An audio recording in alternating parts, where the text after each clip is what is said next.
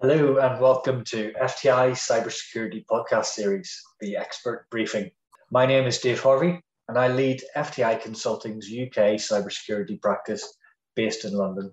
Throughout this podcast series, experts will discuss the latest issues and trends impacting the world of cybersecurity. And today we'll be discussing cybersecurity due diligence in the M&A process.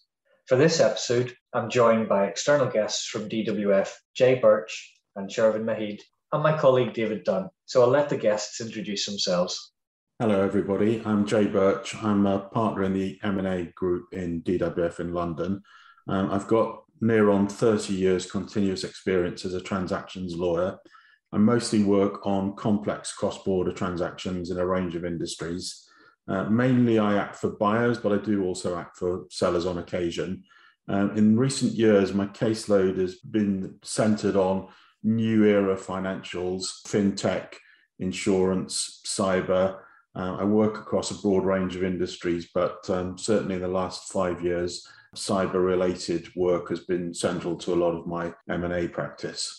Hi all, my name is Shervin Mahid, delighted to join you today. I'm a data protection and cybersecurity lawyer at DWF, also based in London with Jay.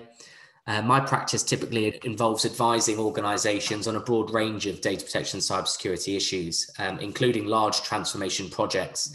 I've been lucky to have unique insight by being seconded to 7 household name clients across multiple industries. So that really helps provide a different perspective on assessing data protection risks that exist. I also am able to apply Big Four experience by having worked as a dual role as a lawyer and consultant to help clients achieve their business objectives and using innovative and technical solutions rather than just focusing on paper-based compliance tick boxing. For DWF, I lead on the deals side of data protection and have vast experience working with Jay and his colleagues in corporate M&A team. Hi, my name's David Dunn. I'm a managing director here at FTI and one of Dave Harvey's colleagues. I'm based in the FTI Philadelphia office in the United States, and I've got over 18 years of experience advising multinational corporations on cyber risk and on transactions in markets all over the world. I specifically focus as an expert on items like data privacy, cyber resilience, prevention, response, remediation, and recovery. At FTI, I specifically lead our Americas practice on both private equity advisory in the cyberspace, but also on the transaction side. And I also, in addition to that, lead a lot of our large incident response matters, investigation matters, things like ransomware, data breaches, nation state intrusions, some of which I think we'll talk about during our conversation today. And lastly, in addition to all of that, I also have served on a number of occasions as an interim chief information security officer for a number of our clients and advised their boards as well as the boards of private equity firms. So good to be with you today. Thanks, David. And thanks to all my guests for joining us today. We really have a wealth of experience in this particular episode, so I'm looking forward to a great discussion. So let's kick off the conversation with our first topic. Now, it could be argued the world's exponentially changed over the last year or two, and organizations are facing a very changed threat landscape. I'd like to delve into how you believe this is impacting firms, both pre and post-deal, and what are the key trends that you're seeing right now? And Jay, if I could come to you first, please. Yes, thank you. Well, I think if you look at what's happened in the last couple of years with lockdown, it has accelerated or accentuated certain issues, but actually they are pretty much prevalent throughout most transactions we see. Now, we act probably about 3/4 of the time for buyers and probably about 1/4 of the time for sellers. Our buyers, who are astute and serial doers of transactions, like to think of themselves as more sophisticated and knowledgeable. People who are sellers, particularly first-time sellers, often are somewhat naive. One of the first things that we often encounter with cyber due diligence is people say, it's all right, I've got insurance. But actually, when you delve, you find that the insurance has a lot of exclusions, lots of carve-outs, and isn't necessarily fit for purpose. And equally, we act for people who provide cyber insurance, and a lot of them will freely admit that they don't actually know at the moment whether they're pricing policies appropriately. They literally haven't been doing it long enough to have enough pricing experience. And I've got a live transaction at the moment in the cyber insurance sector, and that whole question of pricing and risk capital allocation is really central in the diligence. Broadly, I would say that most companies are underinvested and underprepared. A lot of the boards of companies are still of a generation where these things are regarded as novel or, for the tech and IT teams. Although there is a general awareness of the need to be on top of things in terms of dedication of capital resource and knowledge, frankly, they're probably not fully up to speed, what I would call underinvested. Also, when you're looking at professional advisors, and I'm talking particularly about accountants and lawyers here, they have not necessarily caught up with things. They're not sufficiently knowledgeable, they're not sufficiently astute, and they'll often focus on things like environmental liability and employment liability to a degree that's not necessarily proportionate to the risk. Although everyone's very aware of data breaches and hacking and system abuse, actually just day-to-day functionality is still important, and a lot of businesses have operational problems with crashes and lack of server capacity or proper licenses. And those day-to-day issues can sometimes get overlooked when people are obsessing about security and breach. The other thing that I wanted to just touch on is the prevalence of ransom attacks and ransomware. So people obviously think about hacking and surveillance and data breach, but I think we've all seen quite an increase in ransomware attacks, and essentially your systems are disabled or at threat of disabling unless you pay a ransom, often in a cryptocurrency. That creates an immediate crisis and dilemma. And one of the things that we've been advising clients about is to be careful to make sure that they don't just pay a ransom in panic. And generally, if they are going to pay a ransom, they should inform authorities and regulators. And indeed, the US Treasury Department has issued guidance on this recently, but in simple terms, the payment of a ransom, even for perfectly legitimate reasons, can itself be the commission of a criminal offence. And it's what is generally classed as a strict liability offence. So if a business finds itself facing a ransom demand and it has business that touches the US in some way or US subsidiaries, chances are it falls under that jurisdiction and therefore needs to take urgent advice on whether A, to pay, and B, whom to notify. And the same analogy applies for businesses which are regulated, so the Financial Conduct Authority in London, BaFin in Germany, and businesses which have got some sort of stock market listing. They probably have to think about multiple notifications as well as thinking practically how and whether to pay a ransom. I think probably I've said enough. Shervin, would you like to comment? Yes, thanks, Jay. Picking up on some of those themes, I think the key message that certainly from a data protection perspective especially is that in its current form, it's simply not fit for purpose. Traditional due diligence is seen as a presence and absence of artifacts, and it's a tick box compliance, which we saw from prior to the regime change of the GDPR and the subsequent incorporation of that into the UK regime post Brexit. It was a subject matter. Data protection was a subject matter seen as a usual compliance activity tied to AML, ABC. But following the incorporation of the GDPR, there was certainly a shift in attitudes and principles like the accountability principle go further than compliance tick boxing and look to thinking about modern requirements and looking at operationalizing what that tick box was meeting. And to go into that, you're thinking about the presence of an information security policy saying one thing and testing beyond that to understand actually what is the operational compliance with that policy. What is the underlying process? Is it a piece of paper that sits in a filing cabinet that was drafted by a lawyer to meet the requirement for the deal, or actually are there teams that are picking it up and using it in the right way? So it's clear that it's not fit for purpose. Data protection documentation will only get you so far from a sort of paper shield perspective. Cyber due diligence is a bit more advanced, given it stems out of security and it's existed prior, and there were controls frameworks that are very well established. So organizations tend to be a bit further ahead of the curve in that respect. Pen testing and standards exist, but even then, we need to make sure that they're fit for purpose and match the current regime, which talks about consideration of the state of the art and things like that. So That's the key thing to point out, that I think a rethink is required in terms of what is the right way to approach data protection and cyber due diligence. But understanding proportionality is obviously essential as well. So clients don't want to be spending vast amounts on data protection, cybersecurity due diligence. It's one strand of a far larger exercise. So it's understanding that proportionality in the sense of what are the buyer's outcomes, what are they trying to achieve. And that all stems back to what are the risks that they're inheriting by acquiring a business? What is the significance of data in that business? And that talks about special characteristics, which I'll come on to later on.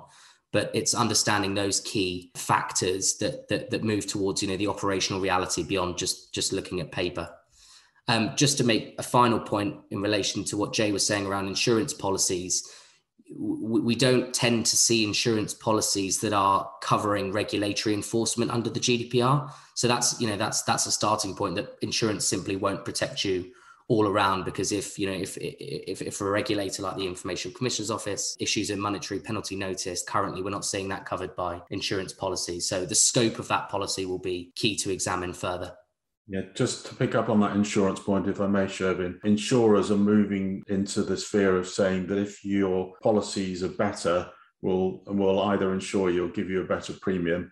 But the measurement, the betterment of policies in practice is quite ragged. And again, a lot of companies are probably still complacent. So they've probably got a policy, they've probably done some training, but it's not kept fresh. The training is maybe not implemented or refreshed thoroughly, and testing perhaps isn't kept up with. And one of the interesting questions is, if you ask people how they dealt with their last breach, they'll often tell you, oh, we don't have that problem, we've got systems, we've got protection. But I think the realistic truth is that the breaches will occur, and it's about how people can detect them, mitigate them, or contain them. But if you just look at insurance is essentially saying, if you do better, we will insure you. But actually, I think in reality, it's not matching up. Thanks, Jay. And Shervin, I mean, there was so much in there. So David, based on that, what's your sort of advice in terms of that sort of cyber and IT due diligence? Dave, before I get to the answer there, maybe we take a little bit of a step back, right? I think you started off this part of the podcast talking about what's changed, right? The world has changed. And I think Jay made some comments about, work from home and so on and so forth. So I think, to put it all in context and then sort of map that to how things in the diligence process should change or have changed, I think we've got to give that background, right? So the pandemic has changed the game. We know about remote work, but threat actors have really jumped in and have tried to exploit this environment. On top of that, you've got, as Jay mentioned, right, a real proliferation of ransomware. But it's not just that ransomware is more frequent, it's that it's way more sophisticated. They're now pushing through multiple forms of extortion, right? So now your data isn't just at risk from being sort of locked up. It's now at risk from being stolen or exfiltrated. And that's a really big change. And it's put significant pressure on paying ransoms, but it also, has put pressure on the reputations of the firms that have had ransomware incidents where data has been exfiltrated. And those are things that I'll get to in a moment that really need to be taken a look at. We've also seen a new paradigm over the last 12 months or so with supply chain attacks. Right. And that's something that at FTI, we believe is going to continue to increase. So now it's not just about protecting your data. You now have to think about third parties, right? Where am I going to have a weakness from a supply chain vendor, if you will?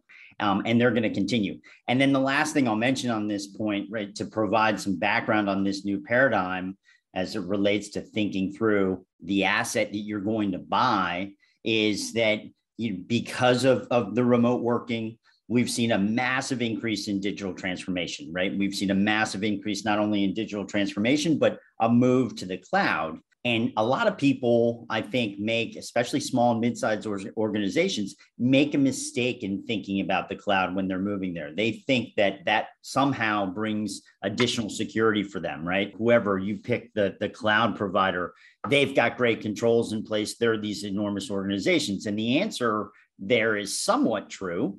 Yes, they do, but you're really just putting your data on somebody else's computers. When you're looking at buying a company, you really have to think about all these different areas, right? The regulatory environment, as Shervin was mentioning, and as Jay mentioned a bit as well, has also gotten harder.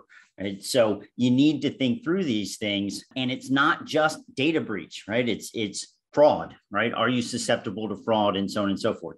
So at the end of the day, what are we seeing from trends and deals? I think this is the important takeaway here for the audience, which is we've seen a very big shift, particularly in the private equity community when they're buying companies, but also more broadly in the public sphere, right? When company A is buying company B, where there is an increased focus on doing cybersecurity diligence. If you rewind a number of years ago, it was really just a check the boxes type scenario, and maybe not even check the boxes. When we're working on transactions, we see more, critical focus from the reps and warranties process. That's important to think about. And you really have to have your ducks in a row. So I think what folks need to think about when it comes to M&A, and I think Shervin was mentioning a little bit of this as well, is you gotta be as robust as possible when you're thinking about doing diligence, particularly the cyber and data privacy diligence. If things, flash red lights, right, or are red flags, you got to think about making a change early on, because you may have a big impact to the valuation later on after you purchase it. So I think overall, you're seeing an increased focus on diligence. We're still not at the point where people are doing enough, right? It's getting more robust, but budgets aren't always there. And as Shervin, I think, was alluding to, a lot of the focus of diligence on the cyber side from buyers is really, thinking about policies, procedures, right, controls. We're still not in a place where the access is there to really lift up the hood on technical vulnerabilities, right? Use tools. And I know Dave Harvey and I have spoken about this at length. And, at FTI, we're thinking about a number of ways to do this, but it's about getting in there and saying, hey, am I buying something that may already be compromised, right? It's not just the overall risk. And what technical vulnerabilities exist within the architecture, right? The systems and so on and so forth that may have the back door or the side door open. So I think, that pretty much sums up the changes here. I wanted to make sure we gave the background, but really the trends that we're seeing. Thanks, David. So it's very much a due diligence process that's very different to anything that we've really seen before. So focusing then on the widening threat landscape, what advice would you give business leaders right now in terms of being able to mitigate that risk? And Jeff, come to you again first. Yes, thank you. Well, speaking particularly as a lawyer, I think lawyers are guilty still of being very formulaic in their approach on this. There's a kind of a ritual dance with a warranty and a disclosure and debates about theoreticals. And sometimes clients are kind of bamboozled by it, or sometimes they're kind of acquiescent in the process. But this goes back to the points you've made about underinvestment, naivety, formulaic approach. With a lot of these issues, it comes down to practical experience and practical testing. So once you get to the position of arguing over a warranty and the ambits of disclosures of practical problems or potential problems, really at that point, I would say you should take pause and you should do the technical due diligence if you haven't already done so, or you should address it.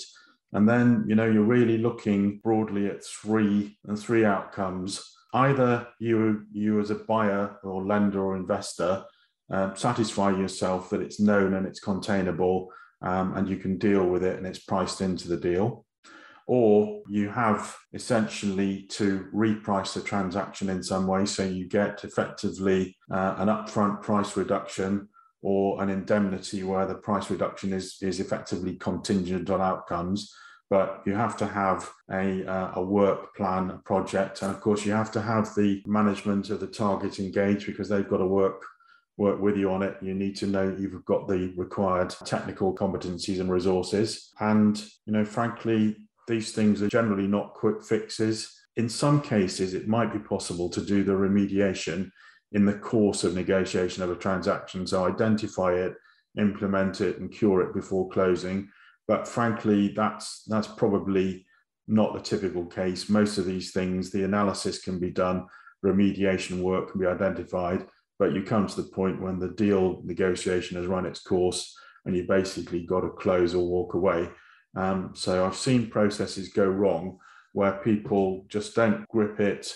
They're not realistic about the consequences. They try and hide behind, the formulaic exchange of warranty disclosures. They maybe also put a vain hope that warranty and indemnity insurance will fix it. It just won't, and it can't. If you've got a practical operating risk or problem, even if you think you've got an insurance claim will take a very long time to prosecute, if successful at all, and it simply won't help you after the event when you're facing, immediate day-to-day operational issues. The other thing really that flows from that, and again from a point of view of legal consequences, is that the discovery of a problem, whether or not a transaction proceeds, can lead to another level of dilemma. So if I'm a target company trying to sell, and a buyer finds problems with me in due diligence, and those problems are severe, the transaction may or may not proceed, but the chances are that they've triggered notification obligations. So could be notification obligations to customers, clients, could be to regulators, stakeholders. If my business as a seller is a financial business, banking, insurance, fund management, I've got regulators there. If I'm a stock market listed entity, I may have to consider whether I need to do a problem bad news announcement, and the failure to make the announcement can later be deemed to be culpable. So apart from the risk of a failed transaction, the potential investee company can then face itself with a mess of disclosure compliance. Now, what we've seen, frankly, in some cases is the problem has been identified. It's been kicked into the long grass, maybe been dropped as a debating point. Maybe the transaction hasn't happened, but the problem's not gone away. And acquiescence, complacency bites harder later on when something else happens, some investigation, some whistleblowing, some evidence of customer complaint, any combination of events. But at the point then of reacting with a new crisis or reacting to the new crisis, if it then becomes apparent that you're on notice of this and you had effectively an objective third party pointing it out to you and you didn't deal with it as a target business, you're in really, really very deep trouble.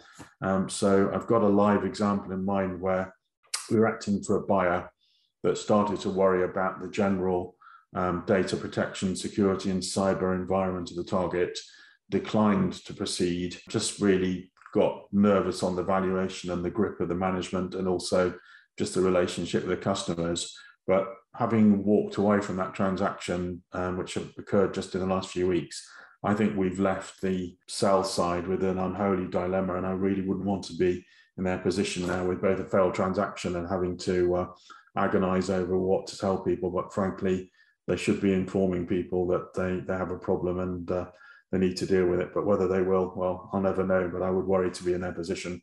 Thanks, Jay. So there's a huge piece in there about preparation, not leaving it to actually the diligence process, but preparing for that beforehand. Shervin, if we could hand across to you, what advice would you have? Yeah, the main one is when I'm being asked to look at a due diligence process, I think I've got a very limited time frame. Jay's under pressure, so I'm under pressure to deliver the right outcome. And I think Jay made a very good point around you're not really going to be able to fix much during the transaction prior to closing. A lot of it's going to go down to post-completion remediation exercises.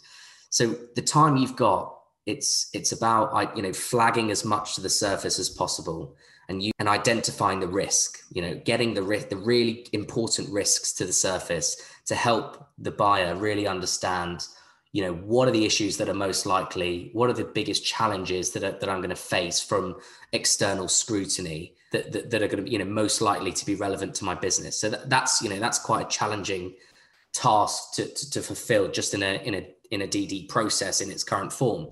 But what the way we've tackled it in our team is looking at the special characteristics of a business. And that is all about understanding the environmental features and operational aspects of that business that make it unique, be it their geographic location, what economic sectors they're in, what are their business plans and operation, purpose, value, culture, all that sort of thing that makes, even though we've worked on a transaction for a different client in exactly the same industry, there's something else, even though these, they might be shops door to door, that they're incredibly different and different objectives, different motives and all that. So it's getting to the bottom of what those special characteristics are as soon as possible.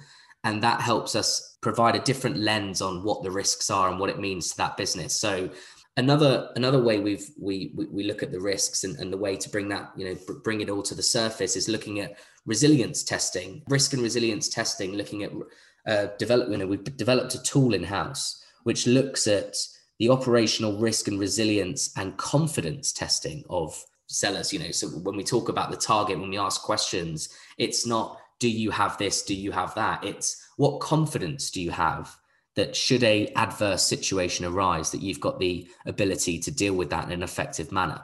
So that again starts going under the hood a little bit more of the business to say, if they've got no confidence in it, if they don't think that actually operationally it works, and you can tease that out with sort of well-crafted questioning and interviews and things like that, to start seeing beyond the policy to understand in that short time, actually, they've got a whole suite of documents around, an incident response playbook, but no one knows where it is. And the whole team has changed in the last 6 months. So in fact, no one even uses it. I think that's a really, really important thing to look at. So going back to your question, Dave, I think the key message is all about, understanding the special characteristics of the business, looking at the risk from a different perspective of confidence testing being a really useful way to get under the hood of businesses. Thanks, Shervin. And David, if I could hand across to you, what advice would you have?